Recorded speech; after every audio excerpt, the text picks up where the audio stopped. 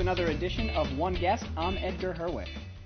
Some call them creepy crawlers. Others call them bugs or insects. Our guest today calls them dinner.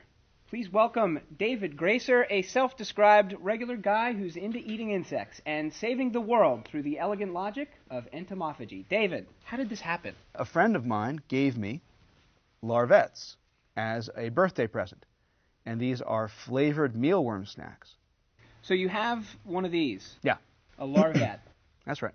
And you like the taste? No, but it was enough to kind of put a light bulb over my head in terms of a new idea. Yeah.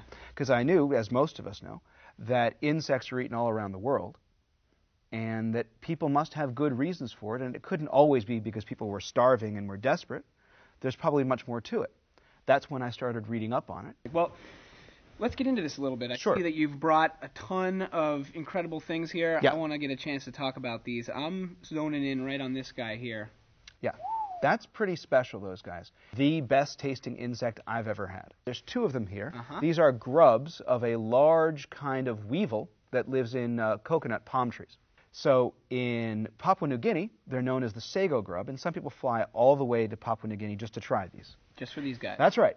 Just like people come to Boston to get some lobster, Exactly. but Papua New Guinea, you go for this. That's right. Wow. In Peru, you can find them in the marketplace, the South American species. And in Africa and other parts of Asia, you can find them in the marketplace, fetching fairly high prices. And they'll sell out long before the chicken and the fish do.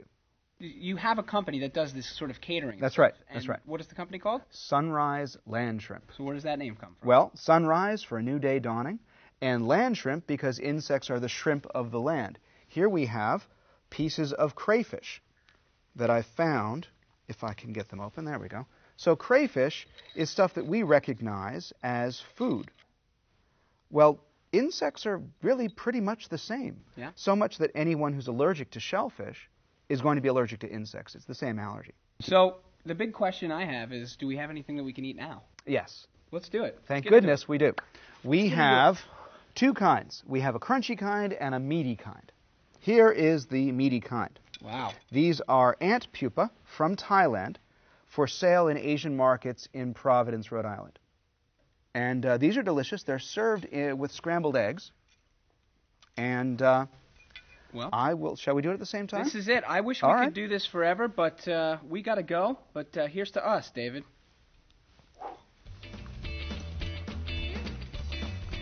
For One Guest, I'm Edgar Herwick. See you next time.